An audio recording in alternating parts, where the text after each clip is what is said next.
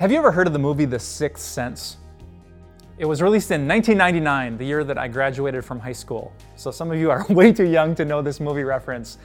But it was a classic film with Bruce Willis, and while I won't spoil it for you, I will tell you this, that you really don't know what the whole movie is about until you get to the end. The Bible's a book that's kind of like that. This week, as I've tried to open your eyes to how beautiful and beneficial this book is, I could tell you about all the little parts and divisions so you could grasp all its different pieces. Or I could just go to the end and tell you what the whole book is about. So, which do you prefer? Do you want the little puzzle pieces, or do you want to see the box top? Well, today, how about I give you both? The Bible is this one book that has changed the world. Every single year, 100 million copies of this book are sold. But this one book, the Bible, is actually divided into two parts that people call the two testaments, the Old Testament and the New Testament. You might think of these pages, the Old Testament, as the BC, the before Jesus part, and the books of the New Testament, these pages, as the AD, in the year of our Lord part. And yet, if you want to get even more specific, you could say that the Old Testament was broken into 39 separate books.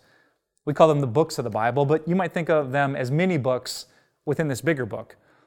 The New Testament has books too, 27 different ones that make up the years from about 40 to 100 AD, just after the time of Jesus. The books of the Old Testament were originally written in Hebrew and Aramaic by famous authors like the prophet Moses or King David, King Solomon, or the prophet Isaiah. The books of the New Testament were written by the eyewitnesses, mostly of Jesus' life. Matthew, Mark, Luke, John, the Apostle Paul, Peter, his brothers James and Jude. And yet, if you want to get even more detailed, these 66 books of the Old and New Testament are divided into chapters and verses. It's important for you to know that those weren't originally in the Bible when it was written. They were added many, many years later so that people could find their way through this long and sometimes complicated book.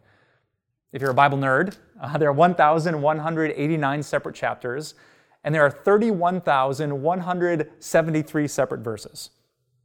So at the minute level, you could say that there are over 31,000 little puzzle pieces that all fit together to make up the chapters, and then the books, and then the Testament, and then the entire Bible. You got all that? Okay, if that's a little bit too complicated, let me get way to the end of this incredible book. Let me read you just one single verse of those 31,000 plus, so that just like the movie The Sixth Sense, you can grasp what this book is all about.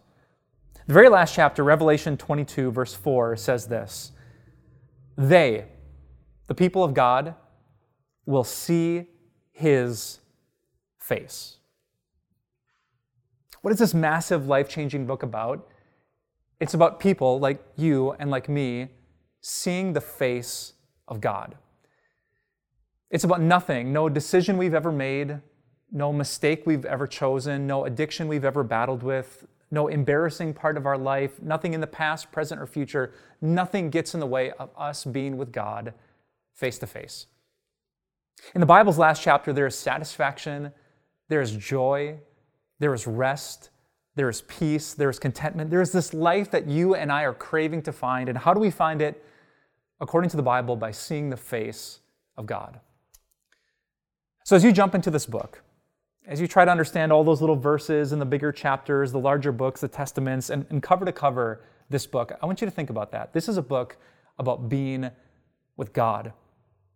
This is a book that focuses on what Jesus did so that people like us could be with God. So let me leave you with one last story today. About 500 years ago, there was a man who made his own translation of the Bible into his native language. His name was Martin Luther. And he sparked a revolution of sorts, a reformation within the church. And there's this kind of classic painting of Martin Luther by a contemporary artist of his day named Lucas Cranach. And Cranach depicted Pastor Luther up in his high pulpit preaching to these people. And down on the other side of the painting are all these people, poor people, rich people, university professors, common farmers. And in between the crowd and Pastor Luther is this floating image of Jesus on a cross. Now, Cranach was trying to depict that when Luther preached, he talked about Jesus, the only one who could forgive our sins to get us to God. But here's my favorite part of the painting. Up in Martin Luther's pulpit, the place where he spoke and preached, there was an open Bible. And he had his finger in it, pointing to this specific verse on this specific page that would talk about Jesus. But in Cronach's painting, guess what page that is? We don't know. He chose to leave it blank, so that whenever Martin Luther preached on this book or on that one, on this chapter or on this one, he would always tell people about the Jesus who died for sins so that people like us could see the face of God. I'll admit the Bible's a pretty complicated book, but let me jump to the ending so I can keep it simple. There is a Savior, a Jesus, who gave up everything so that you could find everything in the presence of God. Let's pray. Dear God, what an amazing book. We would be so happy, so completely satisfied. All of our fears would disappear if we could just get a clear view of your glorious face. I pray that you would use this book today and throughout this week to help us do just that. We can't see you, but we can read the things that you wrote. So let them give us joy and clarity and peace, that we can rejoice that one day when we take our last breath, our faith will disappear and we will see you face to face. We long for that day. Give us faith to hold on until it comes. We pray all this in Jesus' name. Amen.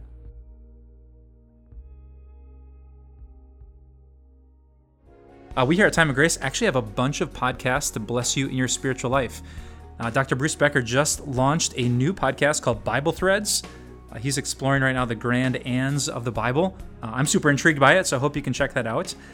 And our friend Amber Albee Swenson, almost messed up your name out there, Amber. She has a great podcast called Little Things that I've actually been listening to for years. She's a faithful woman of God with a lot of great insights and a passion to teach people. So wherever you get your podcasts, make sure you check out Bible Threads with Dr. Bruce Becker and Little Things with Amber Albee Swenson.